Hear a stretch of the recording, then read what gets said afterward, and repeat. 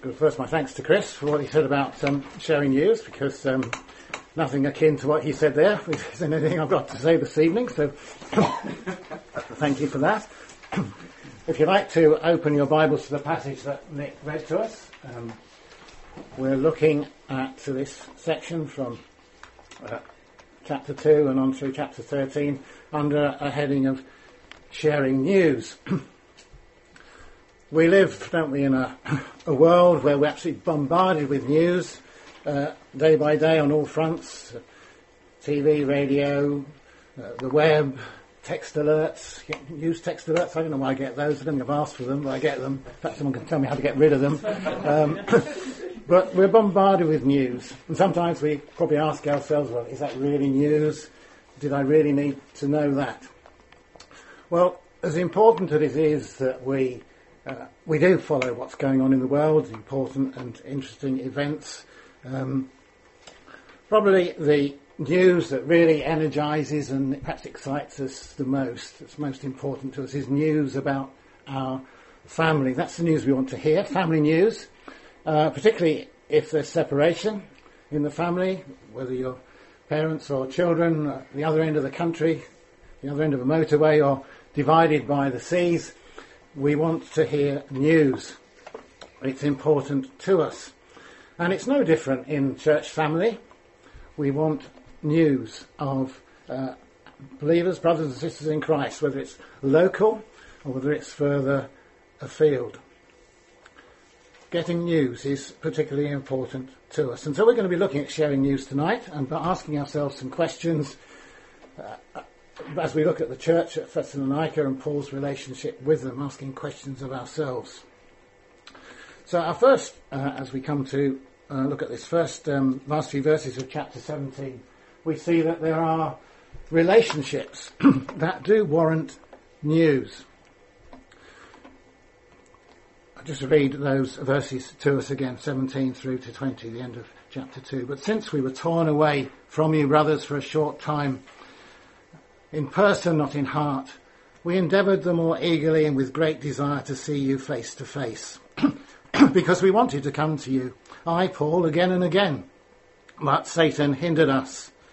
For what is our hope or joy or crown of boasting before our Lord Jesus at his coming? Is it not you? For you are our glory and joy. If you were here last week when Chris was speaking from chapter 2, it was addressing what's behind genuine and fruitful gospel mission. One of the points noted was sharing life and not just language.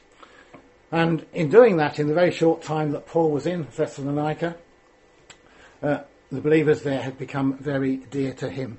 You want to just look back at chapter 2 and verse 8. We read these words. So being affectionately desirous of you, we were ready to share with you not only the gospel of God, but also our own selves, because you had become very dear to us.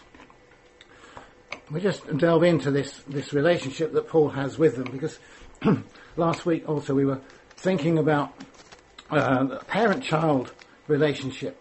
In verse 8 of chapter 2, we read this. Verse 7. But we were gentle among you, like a nursing mother, taking care of her own children. Great tenderness there between Paul and the Thessalonian believers. And Paul also talks to himself elsewhere about being a spiritual father to believers. He uses that term when he writes to the Corinthians. I've not put that text on the back of the notice sheet. I apologise for that. But in 1 Corinthians chapter 4 and verses 15 through 17, Paul writes this: For though you have countless guides in Christ, you do not have many fathers. For I became your father in Christ, in Christ Jesus through the gospel. I urged you to be imitators of me, and that is why I sent you Timothy, my beloved and faithful child in the Lord, to remind you of my ways in Christ, as I teach them everywhere in the church. A little reference to Timothy there. We're going to catch up with him a little bit later in our passage. Now, if you're here for the first study when Richard was preaching, he was made reference to the fact we can find out about the issues that in Thessalonica, when we look at Acts 17, we read of Paul's coming there from Philippi, only there a few weeks, preaching in the synagogue, and then the Jews stirring up all manner of trouble, the rabble, a bit of a riot, and Paul was sent away with his friends in a hurry. They ushered him out quickly, and he went to Berea. And so we have this sense of a wrench of being sent away when he didn't want to be sent away. Let me read verse 17 again to you. But since we were torn away from you, brothers, for a short time, in person, not in part, we endeavoured the more eagerly and with great desire to see you face to face. What a wrench. The NIV, the latest NIV, uses a phrase, not torn away, but being orphaned. You've got this parent-child relationship, and you can imagine losing your child. And this is how Paul was feeling in this situation. We can appreciate then something of this very great longing that he has for them, that he expresses here in these verses. But although he's no longer with them physically, he's nevertheless bounded to them so tightly that they're always on his mind. He says, we're not in person, but we're not there in person, but we are in heart. He's not separated from them in his thoughts. We're going to sing when we close our service this evening from the lovely hymn, Blessed Be the Tie That Binds. And the hymn writer there expresses it this way: when we are called to part, it gives us inward pain, but we shall still be joined in heart and know we'll meet again. It seems that hymn writer there certainly concurred with Paul's feelings expressed in this passage here. And although Paul's not there, it's not just a vague wishing he was there. I wish I was there. No, he's making a genuine effort to try and get back to them. He says, we endeavoured the more eagerly and with great desire to see you. He's not just, okay, it is as it is, as some people sometimes say. He's not satisfied with that. He is genuinely trying to get back to them. But he says, verse 18, Satan hindered us. Satan blocked our way. Well, just how, we don't know. The scriptures don't tell us. We have no insight into that. But of course we do know, don't we? We have to acknowledge that Satan will oppose the growth and development of God's church. And in this case, a very fledgling church in Thessalonica. And however that may be, we do need to keep remembering that God, he cannot thwart God's plans and purposes, and he won't thwart God's plans and purposes for the Thessalonian believers. Well, then let's try and understand a little bit more about this relationship that Paul has with the Thessalonians. Let me read verse 19 here. He says, for what is our hope or joy or crown of boasting before our Lord Jesus at his coming? Is it not you? For you are our glory and joy. Paul has preached the gospel to these believers, and they had believed, and that had made them very special to Paul. I'm sure we all perhaps feel a very special relationship to perhaps the pastor or friend who's helped us come to faith in the Lord Jesus Christ. And I can imagine that Paul, when he was received into glory, he heard that well done, good and faithful servant. Well, that was because of all those who'd come to faith as he's preached the gospel throughout his life. You know, elsewhere when he writes, I've fought the good fight, I've finished the race, henceforth there's laid up for me a crown of righteousness. Well, I wonder if there's an allusion here to not just the crown of righteousness that God's going to give him, but some a glory wreath for all that he's done. He talks about this glory wreath, this crown of boasting, not for his own pride and honour, but it's as though we talk about getting jewels in our crowns as we serve the Lord. And here maybe this is alluding to something like that, a special commendation for Paul for his great work and ministry. He sees these believers as his crown of boasting, his glory wreath. You know, he says the same about other believers too. He says that about the Philippians in the closing chapter of Philippians, chapter 4 and verse 1. He writes this: "Therefore, my brothers, whom I love and long for, my joy and crown, stand firm in the Lord." My joy and crown. That's how he sees those whom he loves in the Lord Jesus, those whom he's brought, helped to come to a saving knowledge of the Lord Jesus. And so we're thinking about, relationships that warrant news. These were certainly a relationship that warranted news. Paul wanted news from the Thessalonian believers. He's torn away from them. He's anxious about them. And I suppose the question I ask of us all this evening is, have we got relationships like this? Have you got a spiritual father or mother like Paul?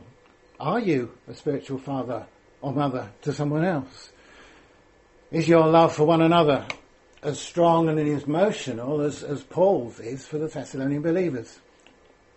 And perhaps if you haven't got one of these spiritual parent-child relationships such as Paul has here, nevertheless, I'm sure we've all got strong, bonded, caring relationships with other believers. Friends from past, friends that are scattered away, that we're separated from, but equally, how much more so in the church, the local church of God's people, of whom we're part here in Bethel. So if, as Paul urges the Thessalonians to be imitators of him in every aspect of following Christ, then surely we should be cultivating these deep, caring relationships that warrant keeping in contact, warrant transference of news between each other from time to time, and not just about the trivia, but about the important things, about one another's spiritual welfare, how important that is. So maybe this week think about contacting someone, keeping up those special relationships with old friends, but especially keeping up those relationships we have as believers in God's church here. So there are relationships that warrant news, not necessarily separated ones, the ones in the local church too. But then we find here, for Paul certainly, the anxiety of having no news, verses 1 to 5 of chapter 3. Let me just read those. "Therefore, when we could bear it no longer, we were willing to be left behind at Athens alone, and we sent Timothy, our brother and God's co-worker in the gospel of Christ, to establish and exhort you in your faith, that no one be moved by these afflictions. For you yourselves know that we are destined for this. For when we were with you, we kept telling you beforehand that we were to suffer affliction, just as it has come to pass, and just as you know. For this reason, when I could bear it no longer, I sent to learn about your faith, for fear that somehow the tempter had tempted you and our labour would be in vain." You probably know the maxim, no news is good news. That's one certainly we used to follow in our house when people had gone home on long journeys. Thought, well, none of this. There's no criticism of people that do this. You know, when you get there, give us 2 rings on the phone so we know you got home safe. Our sort of basis was, well, you know, the policeman will soon be on the door if there's been something dreadful. So no news was good news. But here it's not. No news is not good news. No news is bad news. Verse 1 here, Paul here, look, when I could bear it no longer. He says that again in verse 5. When I could bear it no longer, I sent to learn about your faith. You can imagine Paul, can't you, lying in his bed, tossing about, worrying about them, losing his sleep. He's anxious. Why? Well, these are young believers. They've not been long following in the steps of Jesus. And so easily could they have abandoned their faith under the trials they were suffering, under the persecutions, the problems that they were experiencing. Now previously, earlier in his letter, he's commended them for their faith that it had rung out, not just in Macedonia but elsewhere. He talks about gone forth everywhere. it seemed as though their faith was very vibrant. It was encouraging to know about it. But then he's also exhorted them, as you would have heard last week from Chris, in verse 12 of chapter 2, exhorted each one of you, charge you to walk in a manner worthy of God, who calls you into his kingdom and glory. It seems that their faith was good, and yet so easily it could have been turned aside through the afflictions that they were enduring from their fellows, their peers in Thessalonica. So Timothy is dispatched by Paul to get some news. You can see how they're holding up. You can imagine, we read earlier about Timothy going to the Corinthians and getting news and to encourage them and exhort the Corinthian believers in their faith. You can imagine a similar situation here. Timothy, on your donkey. Where am I going this time, Paul? Well, I want you to go off back to Thessalonica, please, to encourage the believers there. And so Timothy is dispatched to find out. He's sent to encourage them because they will have been under pressure. That they were suffering the trials, and they've been told about that. Verse 4, for when we were with you, we kept telling you beforehand that you were to suffer affliction, just as it's come to pass, and just as you know. So you weren't caught unawares by that. And it reminds me of Jesus telling his disciples beforehand, the world would hate them because it hated him. They would suffer persecution, the servant's not greater than his master. And Jesus, after having said those things to his disciples, he says, I'm telling you these things so to keep you from falling away, is how it's written in John's Gospel. I'm telling you these things to keep you from falling away. It's as though Paul has followed in Jesus' steps there. He's told them beforehand about these things so that they'll be kept from falling away. They won't suddenly be derailed because of the problems that have beset them. But Paul is anxious for them, and he sends Timothy because he's anxious that the tempter, verse 5, he says, for fear that somehow the tempter had tempted you and our labour had been in vain. It's worth remembering, isn't it, all of us, each day of our lives. The tempter, Satan, he is very active and he's wanting to discourage believers. It's true for any one of us here tonight. We could be tempted in ways which are perhaps beyond imagination. And I think of the scripture that says, let him who thinks that he stands take heed, lest he fall. And so, as we think about Paul's anxiety here for these believers that are so precious to him, a question to us all tonight is, well, are we concerned enough about our Christian friends that we're genuinely anxious about them as to how they're walking with the Lord, how they're going on in their faith? Do we make attempts to find out? Now, it's very different for Paul, of course. In his time, communications were not brilliant. But we're without excuse, aren't we, considering the many ways of communications available to us today. And whilst we might think of that on a broader scale to people that are scattered far and wide, family, friends, within the fellowship of Bethel, we're certainly without excuse. And we should be, let's not say anxious, but we should be concerned about each other's spiritual welfare. And we should be attempting to find out how one another are doing. So, the anxiety of no news. Moving on. The joy and motivation of good news. Timothy has come back to Paul. This is verses 6 through to 10. Paul has come back Timothy has come back to Paul, and Paul needn't have been worried, need he, from what we read here. Well, in fact, Paul had every right to be concerned.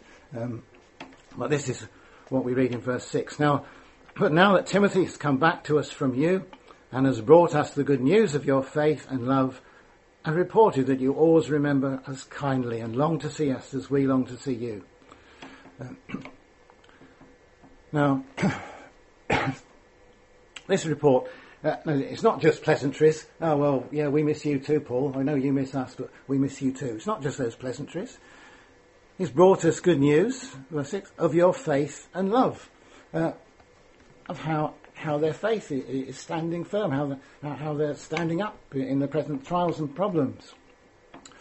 And so he's encouraged by that.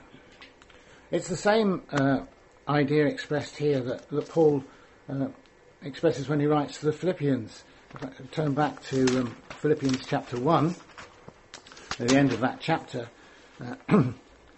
We read Paul's exhortation to the Philippian believers, and he says this: only let your manner of life be worthy of the gospel of Christ, so that whether I come and see you or am absent, I may hear of you that you're standing firm in one spirit, with one mind, striving side by side for the faith of the gospel, and not frightened in anything by your opponents. This is a clear sign to them of their destruction, but of your salvation, and that from God. Whether Paul's present or absent, this desire to hear this good news of them standing firm. Excuse me.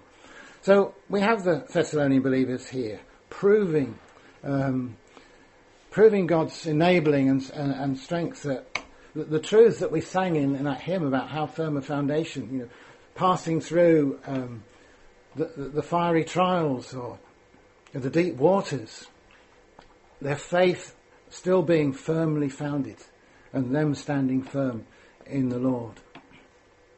I mean, Paul had earlier, didn't he, right at the start of this letter, he talks about them as being loved by God and chosen in him. We sang that lovely song at the start of our service, love before the dawn of time, chosen by my Maker. I wonder if the Thessalonian believers were there standing firm, singing this kind of salvation song, rejoicing in their God, irrespective of the trials they were passing through. So what is the result of Paul receiving this good news? Well, verses 7 through to 10, I think there are three things we find for Paul. The result is comfort, there is joy, and there is motivation. That word's not actually used, but we'll see what we mean by that. Firstly, there's comfort. Verse 7, Paul says, "For this reason, brothers, in all our distress and affliction, we have been comforted about you through your faith." Comfort for troubled minds and hearts. All the anxiety removed, a great sense of relief. He'd been anxious, but now he's had good news. He's comforted about the news of their faith. And then great joy and rejoicing.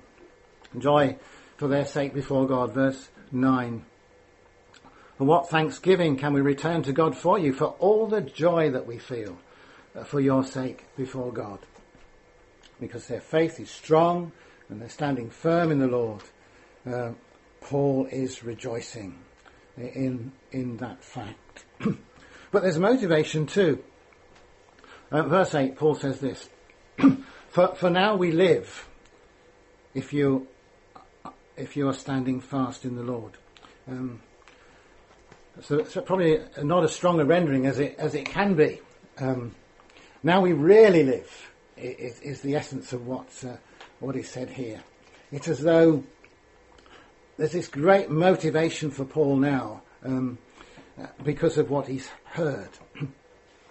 You can imagine Paul bouncing off the walls with enthusiasm and joy. Well, perhaps you can't imagine Paul doing that sort of thing. But nevertheless, he's energized and animated in his own life, in his own ministry, on account of what he's heard. For now, we really live. I don't know if you noticed the words we sang, the last verse of the song we sang before I came to stand up here to speak. These words, I'll read them to you. "Our lives like coals placed side by side, to feed each other's flame, shall with the Spirit's breath provide a blaze of faith to claim. It's as though Paul and the Thessalonian believers are like two coals together that are now burning better because of what they know about one another, and it's kind of helping them to become a greater energy, a greater force for proclaiming the good news of Jesus. So I ask of us all this evening, well, are our Christian lives dull for want of sharing news? Are we not really living, as Paul says here, because we're just not that bothered about other people, and we're not those coals side by side that are really sharing news and so energising one another. I wonder if you do ever speak to old friends. I feel a bit content about this. I have a good friend from my university days who was a great help to me when I was a young believer, and I don't keep up with him as much as I ought, probably once a year. But when we do speak, and I talk to him and we ask about people we know from the past, one of the things he always says, they're still in the race. And I always get excited when I hear that. That someone's not fallen away. God has kept them by his power, and they're still in the race. There's good news. And I ask each one of us tonight, well, are you and I good news? Do we share that with others for their joy and their motivation? If someone was speaking about us to someone else, would it be good news? Or would it be bad news? Well, what if it was bad news? It still needs to be shared, because without it, our friends can't be praying for us, they can't be helping us, they can't be really attending to the care of our souls in the way that we would need. So are you good news? Are you bad news? And for Paul, it's a motivation. I talk about really, really living, but two specific things, I think, from looking at these verses.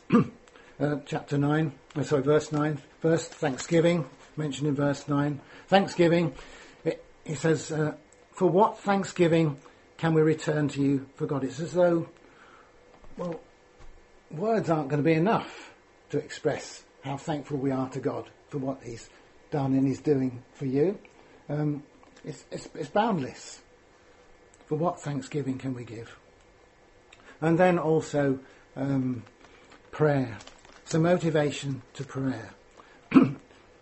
He says, as we pray, verse 10, pray most earnestly, night and day, that we may see you face to face and supply what is lacking in your faith. He's praying for the opportunity to be with them again and minister to them. He wants to teach them. He wants to build them up in their faith. They're still very young believers. We read, doesn't it, back at the start, he talks about always, constantly, chapter 1, verse 2, constantly mentioning them in our prayers. Here's Paul, just motivated to keep on praying for these young believers. So, as we share news, we should be filled with thankfulness to God for one another's faithfulness. And we should be praying for those opportunities to be together, to build one another up in our faith and knowledge of God.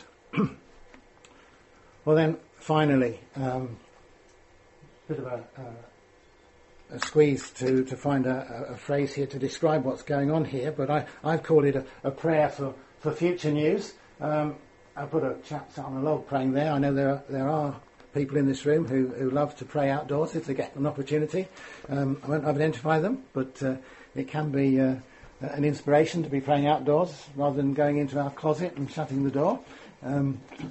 But yes, praying for some future news. Let me just read verses 11 to 13. Now may our God and Father himself and our Lord Jesus direct our way to you. And may the Lord make you increase and abound in love for one another and for all, as we do for you, so that he may establish your hearts blameless in holiness before our God and Father at the coming of our Lord Jesus with all his saints. This a relationship that Paul has with these young Thessalonian believers is where prayerful concern is a top priority. He's been praying constantly, he's praying earnestly. He repeats now again a desire for God to first open a way for them to be together face to face. Verse 11, to have that separation restored, they're coming together. But he's praying specifically for their spiritual growth and development. Verses 12 and 13. He's praying for them to increase and abound in love for one another and for all. Love, that characteristic that should be evident for all believers, in all believers, for the incalculable testimony that's going to be to the world and the effect it's going to have on people around us. And see how these Christians love one another. And it reminds us again that as believers we are meant to be functioning as a body, serving and helping one another. We can't just drift off and pursue our Christian life on our own, walk in splendid isolation and find a place of anonymity. That's not as what intended, because God has intended for us as believers together. He says, make you increase and abound in love for one another and for all. He says, as we do for you. Now, Paul's love for them abounds. He didn't really need to say that, I don't think. Having expressed all that's gone before, it's quite evident just how much he does love them. But he says, we want your love to increase to one another as ours abounds for you. But there's a result pending to that. There's a so that in verse 13. The abounding love that's increasing is to lead them somewhere. And it's a progression towards holiness, towards blameless hearts. There can be no accusations against them.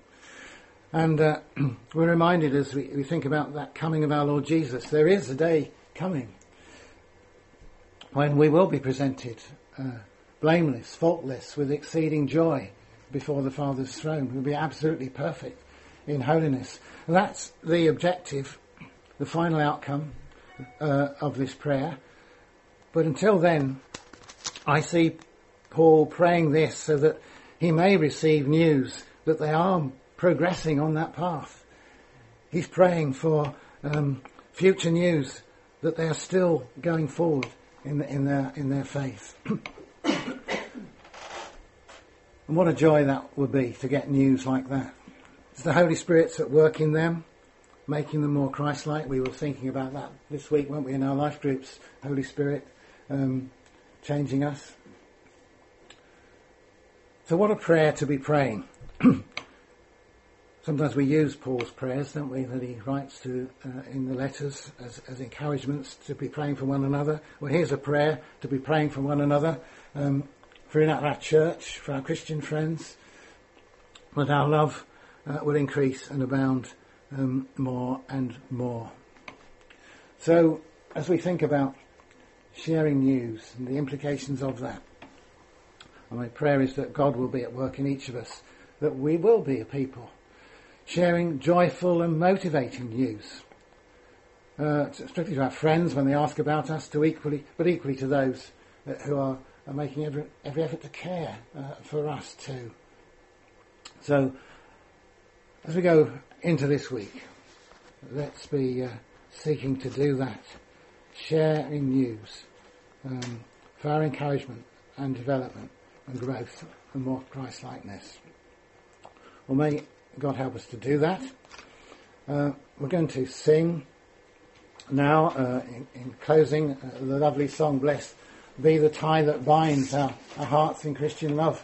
The fellowship of kindred minds is like to that above. There is a very special union between Christian brothers and sisters. And whilst it thinks about the tearing apart and the pain that's felt, the final verses, from sorrow, toil and pain and sin we shall be free. Yes, it's this perfect holiness, this blameless condition. From sin we shall be free, and perfect love and friendship reign through all eternity. The great end goal that we have as God's people.